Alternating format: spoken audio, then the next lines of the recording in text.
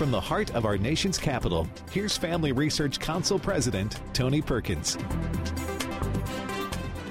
Welcome to Washington Watch, friends. My name is Joseph Backholm. I'm a senior fellow for Biblical Worldview here at Family Research Council, and it's my pleasure to be with you and sitting in for Tony today. We begin by recognizing the sad news, the passing of Queen Elizabeth II. Of course, our thoughts and our prayers are with the Queen and with her family and those who mourn her today. Briefly, Tony said on Twitter, and I'll read this as a statement here.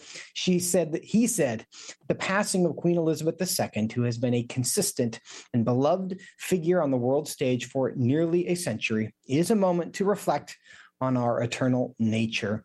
Then also quoted 1 Corinthians 2:9, which says, no eye has seen, no ear has heard, no heart has imagined what God has prepared for those who love him. It is indeed an opportunity to reflect on our own mortality. And certainly she lived a significant life that we remember and honor today.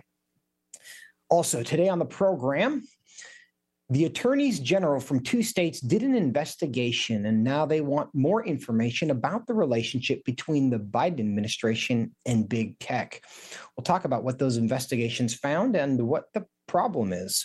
Also, Stephen Kendrick of the Kendrick Brothers will be stopping by to talk to us about their new movie called Life Mark. You'll enjoy that conversation, to be sure. In addition, the Babylon Bee, everyone's favorite Christian satire site, has just released their hilarious new guide to democracy. And one of the authors, Joel Berry from the Babylon Bee, will swing by to talk about the state of democracy in the U.S. and the book that they've written about it and what we can all do to help. Stay tuned for that. Guaranteed to be entertaining conversation that we will have. But our headline today, for the first time ever, the Department of Veterans Affairs plans to allow abortions for veterans and their dependents in certain cases on federal property, even in states where abortion is illegal. And in an interview posted yesterday, Army Chief Staff General James McConville made clear that the Army will consider requests from service members who want to transfer to states where abortion is legal. We try to make sure that we're taking care of soldiers, and at the same time, if we can meet their preferences while taking care of them of where they might want to serve, and we have a job that meets their skill set, then that's certainly a consideration. While the military appears ready to accommodate service members in the area of abortion, they remain unwilling to accommodate service members who prefer not to get a COVID-19 vaccine for religious reasons or any other reason. Joining me now to discuss all of it is U.S. Representative Ralph Norman. He serves on the House Committee on Financial Services and the House Committee on Oversight and Reform, and he represents South Carolina's 5th Congressional District. Congressman Norman, good to see you today. Great to be with you, Joseph. Thank you. Now, first, I just want to get your reaction to the announcement from the Army that they may be willing to accommodate the wishes of soldiers who don't want to live in states that ban abortions. You know, Joseph, isn't it ironic that the general mentioned they're willing to accommodate those who want abortions and go to states that allow it, where is the accommodations for soldiers with PSD? Where is the accommodations for soldiers who lost a paycheck because they wouldn't get the COVID shot? Where's the accommodation from soldiers that I know from South Carolina who want to move closer to where their families are? Where's that accommodation? It's not, because this administration wants to usurp Roe v. Wade, which was returned to the states, and they're doing everything in their power to do it through the military. Well, to that point in this conversation, General McConville said they are always looking to take care of the preferences of service members. Let's play clip 2. We're always looking at how we can take care of our soldiers and any impact that policy will have. We stay out of the policy mode, as you may know, in the laws, and what we're going to do is we're committed to taking care of our soldiers and families. Now, we certainly hope that they are taking care of service members and that they consider their needs. Do you think that this means they might also honor the wishes of a soldier who may want to live in a pro-life state? What this means is it's just words, as has happened so much in this administration. You don't get any action. They're getting action now by this administration, by General McCoven on the abortion issue, which they support. So, accommodation and trying to help the soldiers, it's all boils down to how you define that. But again, they sure hadn't done it with those who lost paychecks and those who want religious liberties for not taking the shot and the other things I mentioned. But this just is an onslaught against our democracy, our freedom of religion, and it's going to keep on until we change course and get this administration out. It's amazing that we got 2 more years of this to put up with, but it's being filtered down from the top. And the general states it right. In his mind, he's been directed to give liberties for those who want to kill a child. And so we're going to voice our opinion and we're going to fight it. To that point, put some context around this idea of giving accommodations to service members. So far, 1,500 service members have been dismissed because they have refused to get the COVID vaccine. And there are upwards of 50,000 more potentially that this could happen to because they have declined. Now, we've covered some lawsuits that in recent days have actually, courts have ruled favorably toward those who have a religious objection. And we hope that there will be more exemptions. But it has, and we've also talked about the way COVID is impacting or not impacting what's going on at the border. And the Biden administration has essentially declared the COVID emergency over with respect to immigration at the southern border. But in this case, certainly not for service members who are continuing to not want to get the COVID-19 vaccine.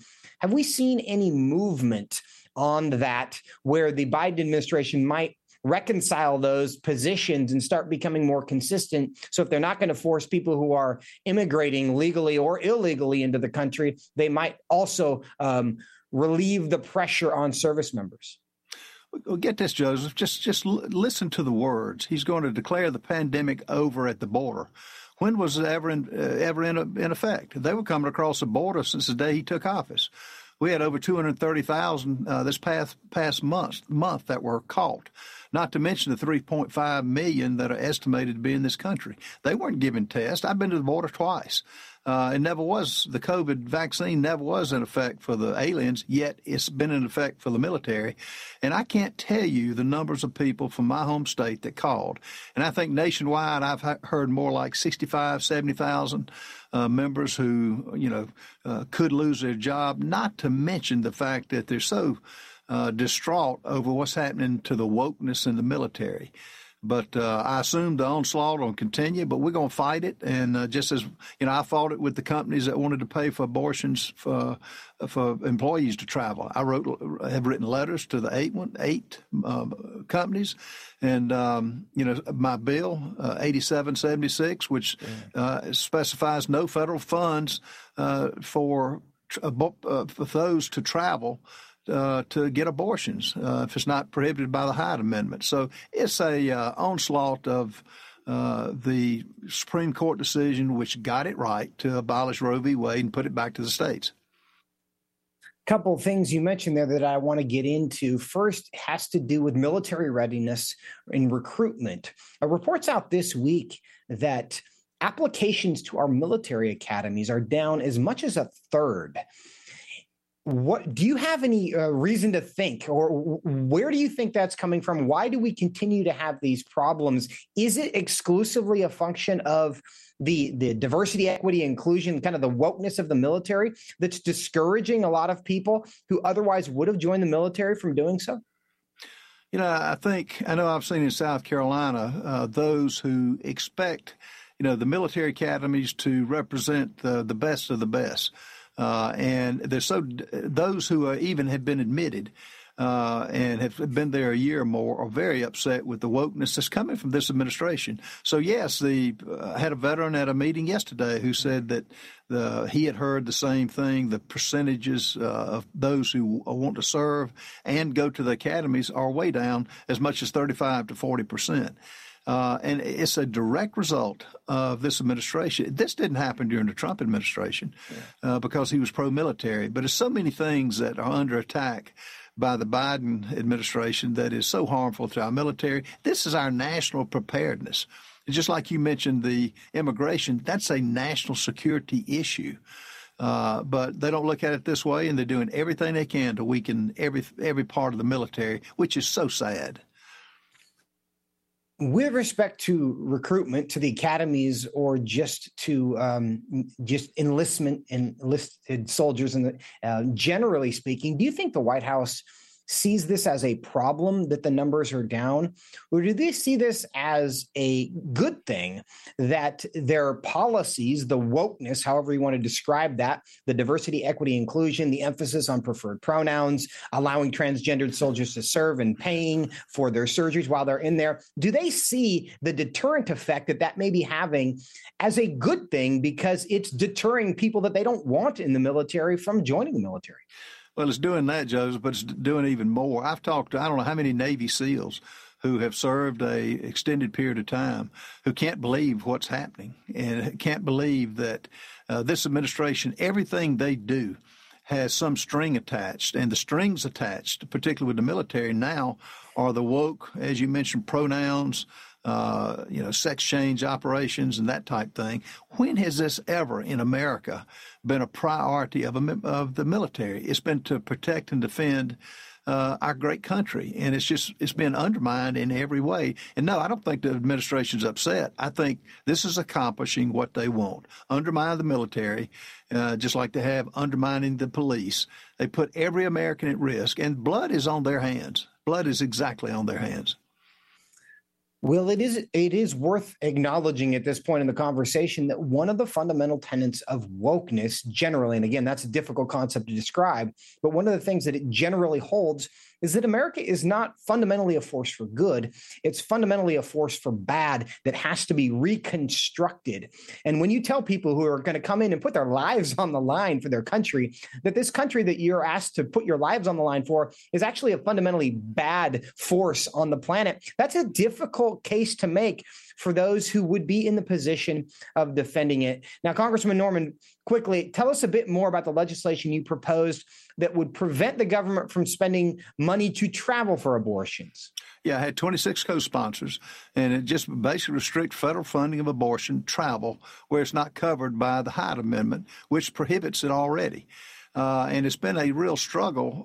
This administration is running rogue over our Constitution. It's running rogue over our whole system of government. So this is just an attempt to highlight it, and that's why I had the number of co-sponsors that we've had, and we've been out of session for the last 30 days. But people are upset about it, and we're not going to let it lie. And while we're in the majority, we have to get our voice back, and that's what gives me comfort and gives me hope. The American people are doing that, and this will highlight what this administration is trying to do with our federal dollars. Plus, Joseph, we don't have the money to spend on that. Again, we don't have the money to spend on our military, and we can, fund Ukraine, and we can fund some of the left-wing programs, but not. We got to stop the abortion issue. Well, if it's my body, my choice, they can certainly pay for their own abortions. Congressman Norman, thanks for being with us today. My pleasure. Thank you. Coming up next, is the White House colluding with big tech platforms to stifle free speech? We'll talk about it when we come back. Would you like to spend consistent time in God's Word? Then join Family Research Council on an exciting journey through the Bible. FRC's 2-year Bible reading plan helps you to approach daily Bible reading intentionally. You will dive deeper into the nature of God and how His Word speaks into cultural issues of today. All wisdom comes from God, and He has given us the Bible as a way to understand the world. His Word is necessary in our lives, so much so that Christ said we are to live on every word that comes from the mouth of God. He calls it our daily bread because we need it daily to sustain us and nourish us spiritually, just like food does physically. Start this adventure today with Family Research Council. When you sign up, we'll text you with daily passages and questions that help prepare you for conversations with your friends and family. To begin this journey, visit frc.org/Bible.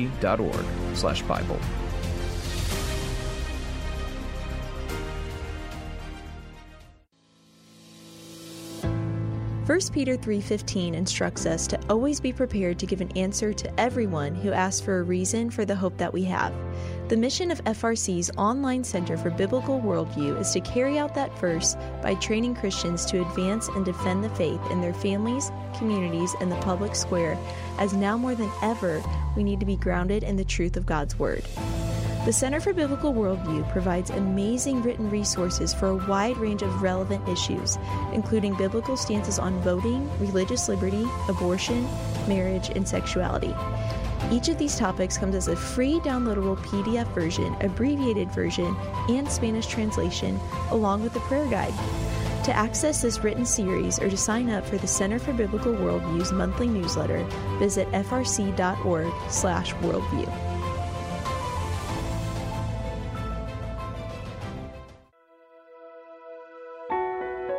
Did you know that from as early as 12 weeks, and certainly by 20 weeks, an unborn child can feel pain? Did you know the issue of pornography is growing among women? Did you know that pornography, sex trafficking, and abortion are all linked and on the rise across the globe? Issues such as pornography, human trafficking, drug legalization, and abortion are all violations of human dignity and have resulted in the devaluation of human life in our culture. Family Research Council stands firm on the principle that every life has value, ought to be respected, and has been designed for a unique purpose. Educate yourself on the harms of pornography, human trafficking, and abortion so that you can offer hope and help. Learn more at frc.org/life.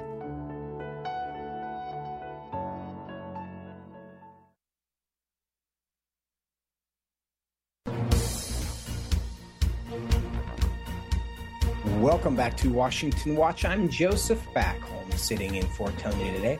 Reminder that the website is tonyperkins.com. An investigation by attorneys general from Louisiana and Missouri revealed what they call, quote, an incestuous relationship between the White House and big tech companies working together to stifle the freedom of speech. Tech oversight from the White House was so exhaustive that they even asked Instagram to ban a Dr. Fauci parody account. Of course, the Meta-owned Instagram immediately complied. Joining me now to discuss all of it and the collusion between the White House and big tech is Louisiana Solicitor General Liz Murrill. Solicitor General Murrill, welcome to Washington Watch. Hey, thanks. Thanks for having me. It's great to be here. Well, quickly, tell us what your investigation found. Well, you know, we launched this lawsuit with some examples of the censoring of speech by big tech and with evidence that was coming from pressure from the government. But now that we've been able to engage in some expedited discovery that was permitted by the judge in the case, we have found a whole lot more examples of it. We've got a long list of government officials, basically, who are partnering with big tech to censor speech. And now the judge is actually allowing us to expand the lawsuit to add more agencies, including the FBI. Well, tell us a bit about this. Is this what you're discovering, this collusion?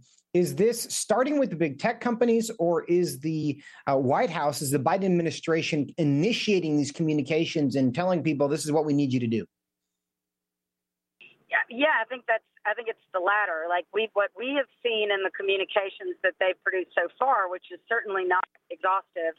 We're not anywhere near being done with collecting the information that we've asked for in this lawsuit. But what we are seeing is that this was initiated by the government, and that the government has engaged with these companies and put pressure on them to remove content. Now, what we're also seeing is that these companies are very cooperative about doing it. So, you know, where that line begins and ends is sometimes hard to tell when they are so cozy together. Now, that's exactly what we're all kind of curious about. Of course, the White House has acknowledged the fact that there are communications, that there is some kind of a relationship. A White House spokeswoman, Karine Jean-Pierre, had this to say about the relationship that they have with these social media companies. Let's play clip 4. What about if those communications are still happening? Are there frequent contacts between the administration and social media companies? So I'll say this, as we have said before, there has been ongoing work dating to the Trump administration to provide accurate COVID information where folks get their news. Solicitor General Murrell, do you think that's a fair characterization, that this is just about making sure the public has accurate information? Well, I think it's, there's a lot wrapped up in what the government has decided is accurate information or not. I mean, what they're doing is censoring people's speech when they don't agree with what they're saying. And the scope of that, the blocking of people's content is only growing larger and larger with the information that we've been able to uncover. So, I think she is being, I guess, pretty honest in saying we're doing it, we're still doing it, and we're going to keep doing it. And I just think that the tell is in when she says we are trying to make sure that people have accurate information. Well, last time I checked, the government was not necessarily, they weren't the monitors of our speech on public media and deciding whether they agree or disagree with what we're saying. People can say things that are inaccurate, and it's still protected by the First Amendment. So what we see in the collusion between these companies and the government is now the companies are effectively becoming agents of the government. They're doing whatever the government tells them to do. And let's drill down on that for a moment, because these tech companies have long acknowledged the fact that they are censoring certain perspectives. And the defense has always been, we are private companies. We can do whatever we want. The government can't tell. The First Amendment does not restrain private companies. You don't have free speech on someone else's private platform. Does that analysis change at all if it turns out that the White House or that the government is actually directing the decisions of these private companies? Well, it certainly does. I mean, if the government is directing these companies, and I think it changes no matter what. I mean, either they are agents of the government or the government is pressuring them to act in a way that violates people's First Amendment rights. Either way, it is a huge problem for the government to be pressuring these companies or the companies to be acting collusively with them to censor people's speech as an agent of the government. We also, they have long also taken the position that they are not editors, that they get the Section 230 exemption under the Communications Act because they claim not to be editors. Well, what do we find? We find that they, in fact, are editors. They heavily edit what people say and what people put out on their platforms. So they could lose their Section 230 exemption as well and be treated more like newspapers or people who do edit content and radio stations. It seems beyond dispute at this point that they are editing content in so many ways. And we saw the conversations that Mark Zuckerberg was having with Joe Rogan recently, and where he acknowledged that these communications with the federal government were happening and they are, in fact, throttling the information people received based on what they were told.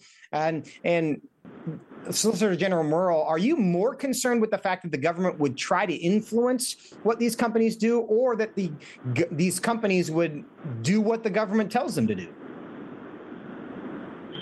Look, I think the latter is more concerning, frankly. I mean, it's when they are cooperatively allowing themselves to be co-opted by the government, and the government is able to capture corporate America and use them to affect policies that they could not implement on their own, then it is a huge problem. And, I do hope that people are paying attention and watching what's happening with corporate America, because we see a very, very cozy relationship with the federal government that is permitting policies that the government can enact to be carried out under the auspices or under the umbrella of a private organization claiming to be acting privately. Solicitor General Louisiana Liz Murrell, thanks for your time today. I know we will continue this conversation. We look forward to doing that again, but thanks for being with us today. Thanks for having me. Have a great day. Coming up next, new movie out you need to know about. We'll talk about it when we come back. Are you a university student? Do you know a university student, specifically one who wants to grow as a Christian leader to positively influence public policy and the culture? Look no further. Family Research Council has a life-changing 12 to 15-week internship program that has prepared and equipped students to take the next step in their professional journey. With a speaker series focusing on careers and callings, lectures from prominent conservative leaders, and weekly biblical worldview training, students will grow in personal and professional development. Interns have the opportunity to work in policy, communications, event planning, and more. They will gain real-world experience working directly with our experts who will guide them in pursuing careers of influence so that they can make a difference wherever God calls. This paid internship offers fully funded housing in the heart of downtown DC, giving you the chance to experience our nation's capital. Visit frc.org/internships to apply. What is biblical masculinity? In our culture of gender confusion, there aren't many examples of godly manhood. Men, husbands, and fathers need to find a model of godly manhood, leadership, and strength. But where can they find it in our culture? Stand Courageous Men's Ministry was created to help men find this model of godly manhood and to develop a strong biblical character, cultivate positive habits, build and rebuild relationships, and make commitments that will move men closer to God's good purpose and design. Men who will stand courageous. Join us at a Stand Courageous Men's Conference to discuss critical aspects of masculinity. These conferences are led by men who understand the issues men face. They unpack our role as a defender, provider, instructor, and battle buddy so that we can make an influence as a chaplain inside and outside the home. Learn more and find a Stand Courageous event near you at standcourageous.com.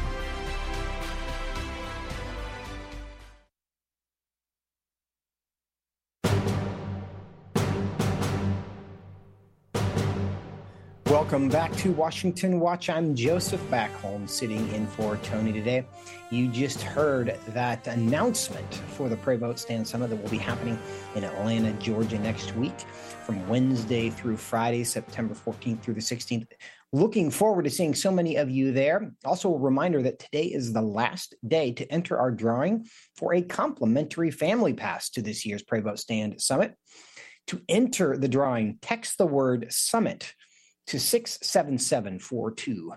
That's text the word SUMMIT to 67742 to be entered for your free family pass. Lots of people have entered, but you do have one more chance today. The drawing will be taking place tomorrow, and look forward to getting your whole family to the Pray Vote Stand Summit for free. In addition, I want to remind you that as part of that, there will be a worldview session for high school and college students specifically. That's Friday afternoon from 4 to 7 p.m. That will include a 90-minute Ask Anything Q&A session. I'll be part of that. Others will be as well. It will be a great time to just discuss the most challenging questions and situations that young people are working through in their lives today, in the culture that they're living in today. We look forward to having that conversation, and I look forward to seeing you there. Now, a new Christian film from executive producers Kirk Cameron and the Kendrick brothers will hit theaters nationwide tomorrow. The movie is called Lifemark, and it's based on a true story that celebrates adoption, reconciliation, and love. Joining me now to discuss this, as well as his new film, is Stephen Kendrick, executive producer of Lifemark. Stephen, welcome to Washington Watch. Hey, it's my pleasure to be a part of the program tonight. We really appreciate all you guys do every day, and we're excited about Lifemark hitting theaters this weekend. Well, we are excited about what you are doing as well. It's so true. There is so much bad media, and it's such a great platform. It's such a great medium, and it's so powerful because it changes and affects the way we think and feel and act. And it should be used for good more often than it is. And we're thankful to you for using it for the purpose that God intended for it. But tell us a little bit about the new film that you have coming out this weekend. Lifemark is based on a true story. It is a pro-life, pro-adoption movie. It's actually about an 18-year-old girl who was feeling pressured to have an abortion.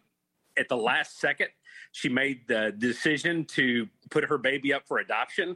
When she had him and held him, she changed her mind and wanted to keep him, but she had made a commitment to the adoption. And then you fast forward to 18 years later, he was adopted in a Christian family that raised him, loved him. He loved his life. But when the adoption records opened up, he was able to make contact with his birth mom and go on a journey with a friend to see her and meet her for the first time. Well, she thought he hated her guts and that she was afraid to meet him, but he just wanted to thank her for choosing life and for the decision she made to put him up for adoption. It ends up, they go skydiving together the next day. They now travel and speak and talk about how this one decision has impacted them, their families, and other generations. And he's now a lawyer, and he's helping other families to adopt as well. This movie really presents the entire perspective. You see the birth mom and her perspective. You see the child growing up and what he thinks about his life. You see the adopted parents, and you follow them over 20 years. And there's action in this movie. There's humor, there's drama, there's emotion, but it communicates a biblical message that life is precious and adoption is beautiful. So we think that right now, this generation of the church needs to hear this, because the Supreme Court battle has gone from Roe v. Wade being overturned at the national level to now being 50 battles at the state level. Legislators at every state level need to be encouraged and prayed over to choose life for the people in their states. They will be held accountable by God for that decision. The church at the same time has to stand up and support adoption right now for such a time as this. Your description of the movie is one that I agree with. I have seen it. It is an incredibly uplifting message. And, I know it takes more than a few weeks to make a movie. And so you've been working on this for a while, but the timing is incredible, because with the reversal of Roe versus Wade, as you mentioned, this is now an issue in every state in America, which means every person has a say. Do you think that that's providential? Absolutely. We spent months in prayer after the movie Overcomer, asking God to give us clarity on next steps. When he led us to this story, it was completely outside of our box. Kirk Cameron had contacted us. He had watched a documentary called I Lived on Parker Avenue that was just riveting. And Kirk called us and said, this lines up with everything I believe in. Would you guys pray about consulting me on this project? Should this be made into a feature film? Yeah. When we watched it, we were in a puddle. We were moved emotionally, and the Lord just gave us a total peace about moving forward with this project. We had no idea that when we were completing it and it was about to be released in 48 states and 1,500 theaters, that Roe v. Wade would be overturned. So God's providential timing, his laser precise timing, is at play right now, and we're just very grateful to be a part of it. Stephen Kendrick, in about 20 seconds, how can people go watch it? LifeMarkMovie.com, the website. You can go to LifeMarkMovie.com, type in your zip code. You can see what theaters are playing the film, and you can watch trailers and clips, but it's all across the nation. You can watch it with your family. We will encourage you, take your church, your business, support this film, and use it to change lives in your community. You won't regret it. And that's exactly what we hope people will do. Stephen Kendrick, thanks so much for swinging by. Thank you so much. God bless. Take care. Coming up, the Babylon Bee has a new book on the Guide to Democracy. You're going to love it. We'll tell you about it when we come back. Joel Berry from the Babylon Bee joins us. Stay with us. What is biblical masculinity? In our culture of gender confusion, there aren't many examples of godly manhood. Men, husbands, and fathers need to find a model of godly manhood, leadership, and strength. But where can they find it in our culture? Stand Courageous Men's Ministry was created to help men find this model of godly manhood and to develop a strong biblical character, cultivate positive habits, build and rebuild relationships, and make commitments that will move men closer to God's good purpose and design. Men who will stand courageous. Join us at a Stand Courageous Men's Conference to discuss critical aspects of masculinity. These conferences are led by men who understand the issues men face. They unpack our role as a defender, provider, instructor, and battle buddy so that we can make an influence as a chaplain inside and outside the home. Learn more and find a Stand Courageous event near you at standcourageous.com.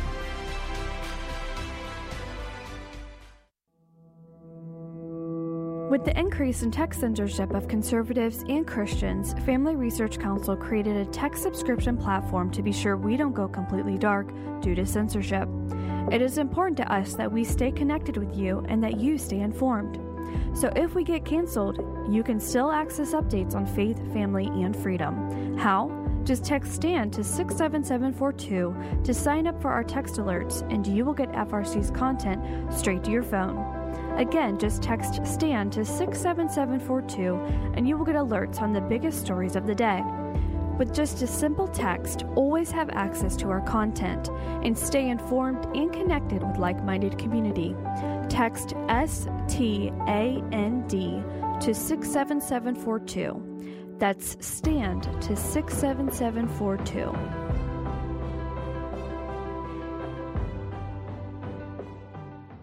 Are you a university student? Do you know a university student, specifically one who wants to grow as a Christian leader to positively influence public policy and the culture? Look no further. Family Research Council has a life-changing 12 to 15-week internship program that has prepared and equipped students to take the next step in their professional journey. With a speaker series focusing on careers and callings, lectures from prominent conservative leaders, and weekly biblical worldview training, students will grow in personal and professional development. Interns have the opportunity to work in policy, communications, event planning, and more. They will gain real-world experience working directly with our experts who will guide them in pursuing careers of influence so that they can make a difference wherever God calls. This paid internship offers fully funded housing in the heart of downtown DC, giving you the chance to experience our nation's capital. Visit frc.org/internships to apply.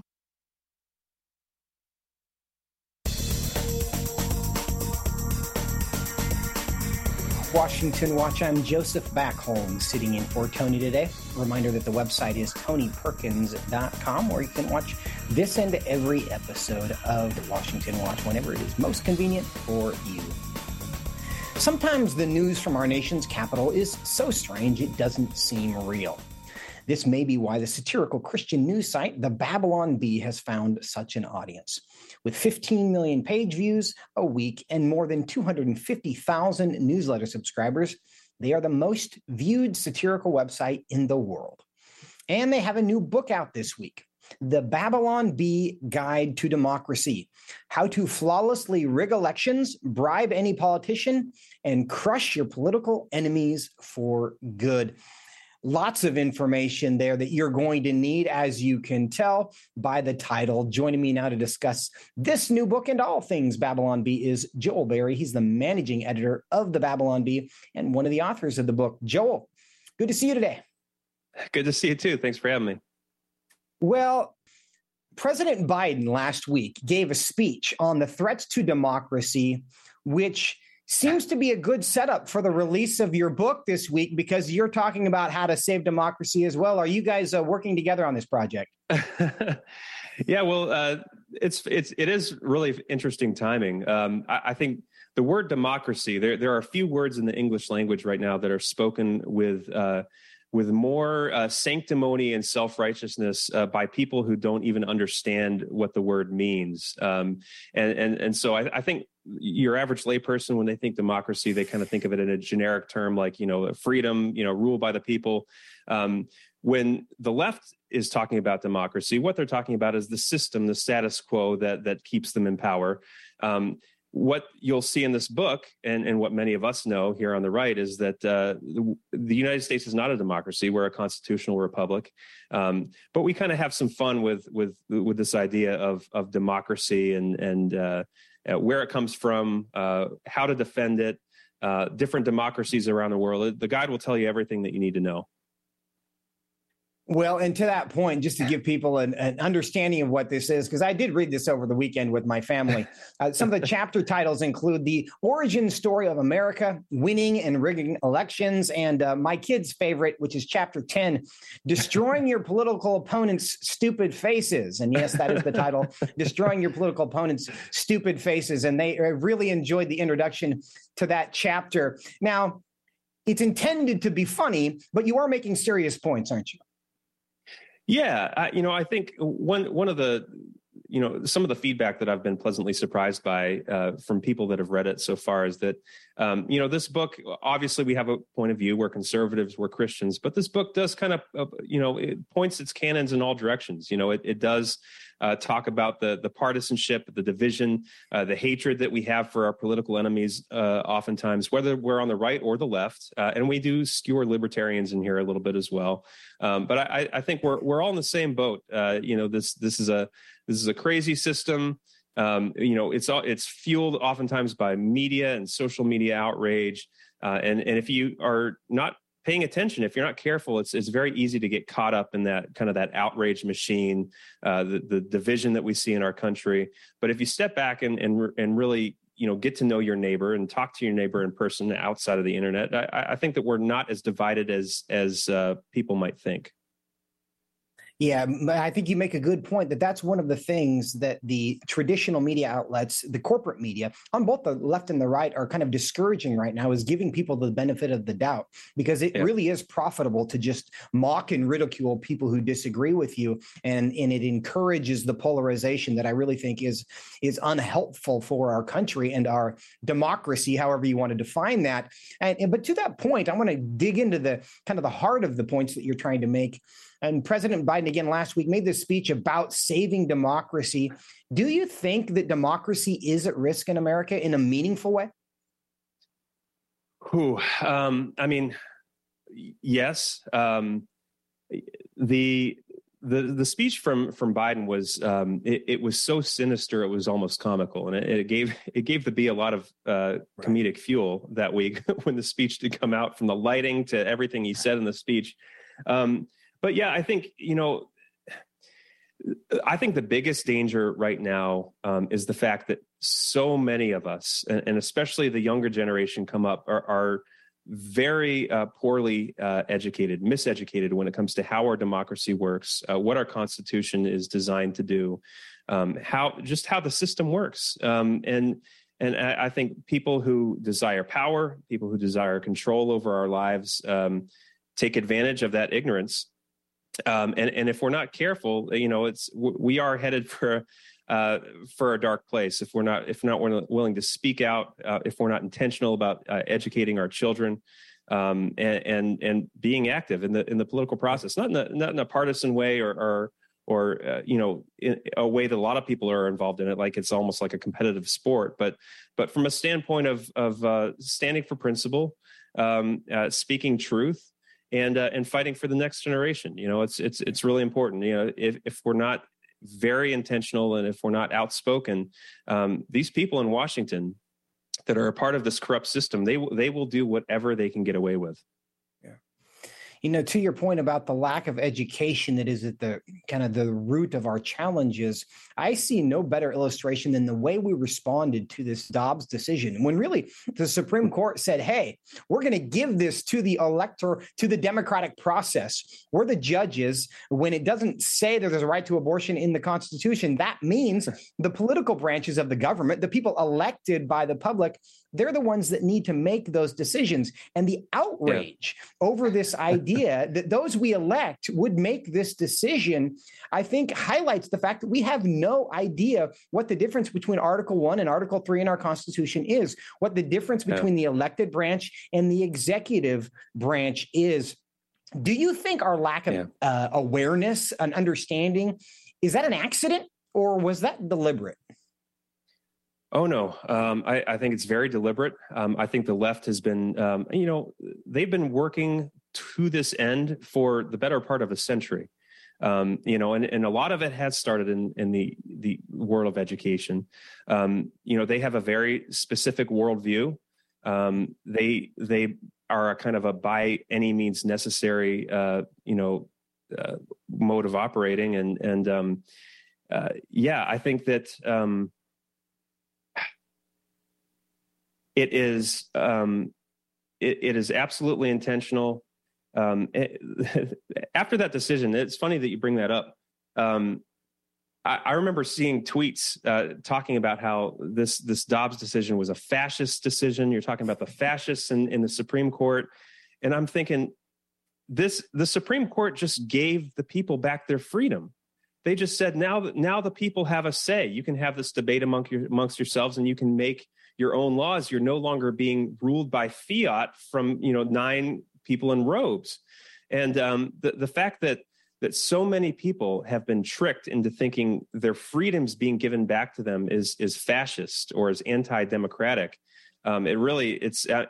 This didn't happen overnight. This has happened over decades and decades of intentional, slow, methodical move through the institutions on the left, and frankly, complacency on our side.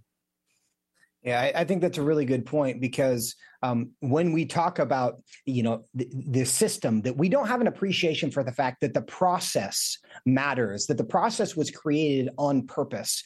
And the fact that we don't want to be ruled by an oligarch of robes, people in robes, we're focused on the outcome rather than the process that leads to an outcome. And the American system requires the right process to reach the right outcome. And when we don't protect the process because we like the outcome, the risk, of course, is that same process, an oligarchy or judicial fiat, can be used against us, which is why as Americans, and what civics is no longer teaching, is the fact that the process we use to reach the conclusion is just as important as the conclusion itself. And I think the outrage, this idea that a court giving power back to the political branch is fascism, it's just because they don't like the result of that. And they don't see any benefit to themselves as everybody when the process matters so much, because again, that sword cuts both ways. But one other thing I want to highlight from your book, you actually talk about the fourth branch of government, which most people are not aware of. And you have an entire chapter dedicated to the fourth branch of government. What is that fourth branch, and why do you think it's so important to cover? Yeah, we call the fourth branch of government in the book is the corporate branch. So this might rile some libertarians up a little bit who often talk about leaving corporations alone. Private corporations need to be allowed to do their own thing. But we're in kind of this weird, brave new world now where corporations have become so incredibly powerful. Big tech alone, more powerful over our daily speech than most entire governments of entire countries. And what we've even seen in recent weeks is not only are they extremely powerful, but they are often making moves and censoring people and silencing people at the behest of government. We saw with Mark Zuckerberg and Facebook when he talked about how kind of the FBI pressured them to silence the Hunter laptop story. I think we're seeing it with Twitter. There is this very corrupt partnership that has grown between big corporations and government, to where it's kind of hard to distinguish the two anymore. And government has this way of kind of going around the Bill of Rights by laundering their censorship or their illegal activity through these corporations. And they can hide behind the private corporations. They can do whatever they want. So we kind of skewer that idea a little bit in the book. We're talking to Joel Berry from the Babylon Bee. And Joel, to that point, earlier in the program, we talked to Liz Murrill, who's the Solicitor General from the state of Louisiana, because Louisiana and Missouri are doing investigations into this. They have lawsuits specifically targeting this relationship between the tech companies and the White House. But are you guys still banned by Twitter? Yeah, our account is still there, so you can look up our account on Twitter and find it. But we haven't tweeted since the beginning of the year, so we're still locked out. And Twitter has given us a way to come back on. So in order to come back on, we have to click a little box saying that we have engaged in hate speech. And our owner Seth Dillon, God bless him, he said, we're not doing that. We're not going to bend the knee to these guys and their ideology. And so Joel, we will no longer tweet. Remind people the origin of your ban and what hate speech you have engaged in. Yeah, well, so Rachel Levine, the assistant HHS secretary, who is a biological male, transgender female or transgender woman, USA Today had named Rachel Levine their Woman of the Year. And we thought that was really funny. And so we just kind of mischievously decided to create our own award. And we named Rachel Levine our Man of the Year. And so we tweeted that out, and I think it got mass reported. Twitter took the tweet down and locked us out. We haven't been back since. Now, we saw this week the news that 25% of registered Democrats believe that men can get pregnant. How many of them do you think are on staff at Twitter? Yeah, quite a few of them. Twitter is a weird animal. It's doesn't seem to be a particularly well-run business. It's not making a lot of money. But what it does have is a lot of power over speech in the public square. It has a very rigid and narrow ideological bent, and it has kind of this partnership with the government and with big media to craft narratives and to change narratives. And so, we saw Elon Musk trying to kind of fix that with his potential purchase, which seems to be on hold now. So we don't know what's going to happen, but we kind of. All you can do in the end is really trust God. He's in control. He's bigger than all these tech companies and oligarchs. Well, that is the truth, but it does your experience and the way you highlight this. It is a good point, and it's almost a worthwhile way of thinking about the corporate influence over the way we are governed now, to think of them as a fourth branch of government, because the public square has now been privatized for most purposes, and that matters. And we as informed citizens need to have an understanding of that. Joel, you guys laugh about a lot of serious things, and you help other people laugh about serious things. But do you think America can be, quote unquote, saved, or are we just laughing rather than crying? Ooh, that's a good question. I don't know. I mean, things obviously don't look good now. We know that in the past, I guess I hold out hope for spiritual revival. I think that spiritual revival is the only way we really get out of this. And it would really have to be a work of God and the Holy Spirit, just massively changing the culture in a very miraculous and quick way before things devolve even further. But it's also possible that things are nearing an end, and we're kind of like, as Andrew Klavan likes to say, laughing our way through the fall of the Republic. And, I think it's important to be aware of that possibility and be aware and remember that our kingdom is not of this earth. Our kingdom is a spiritual kingdom that will never be overthrown. Christ is on the throne. And even if things seem really bad and get worse in the short term, we know where things end up in the long term. We have that living hope through Christ. And so that's something that I think we always have to hold on to through these battles as we continue to stand up, speak the truth, fight the political battles where we have to, because it's the right thing to do, because we want to be salt and light here on the earth. Keeping that perspective that regardless of whether we win or lose, Christ is on the throne. We have to always remember that. That's a great point to end on. Joel Berry of the Babylon Bee. The book is The Babylon Bee Guide to Democracy: How to Flawlessly Rig Elections, Bribe Any Politician, and Crush Your Political Enemies for Good. You will enjoy it, friends. Go get it. Joel Berry, thanks so much for your time today. Thank you so much for having me. Appreciate it. And friends, he makes a really good point. Whatever the state of the world is, we know God is in control, but we know nothing has ever been perfect, and that includes America. There's always things to improve, and we are rebuilding. Lots of institutions have been terminally corrupted, and it's our job as the church to preserve, to recreate, to be builders. That's who God has made us to be. So whatever you see in the headlines, don't despair. God is in charge, and we have a job. See you tomorrow on Washington Watch. Until then. Washington Watch with Tony Perkins is brought to you by Family Research Council and is entirely listener-supported. Portions of the show discussing candidates are brought to you by Family Research Council Action. For more information on anything you've heard today, or to find out how you can partner with us in our ongoing efforts to promote faith, family, and freedom, visit TonyPerkins.com. Also, to leave a comment about Washington Watch, call our watch line at 1-866-372-7234. That's 1-866-372-7234.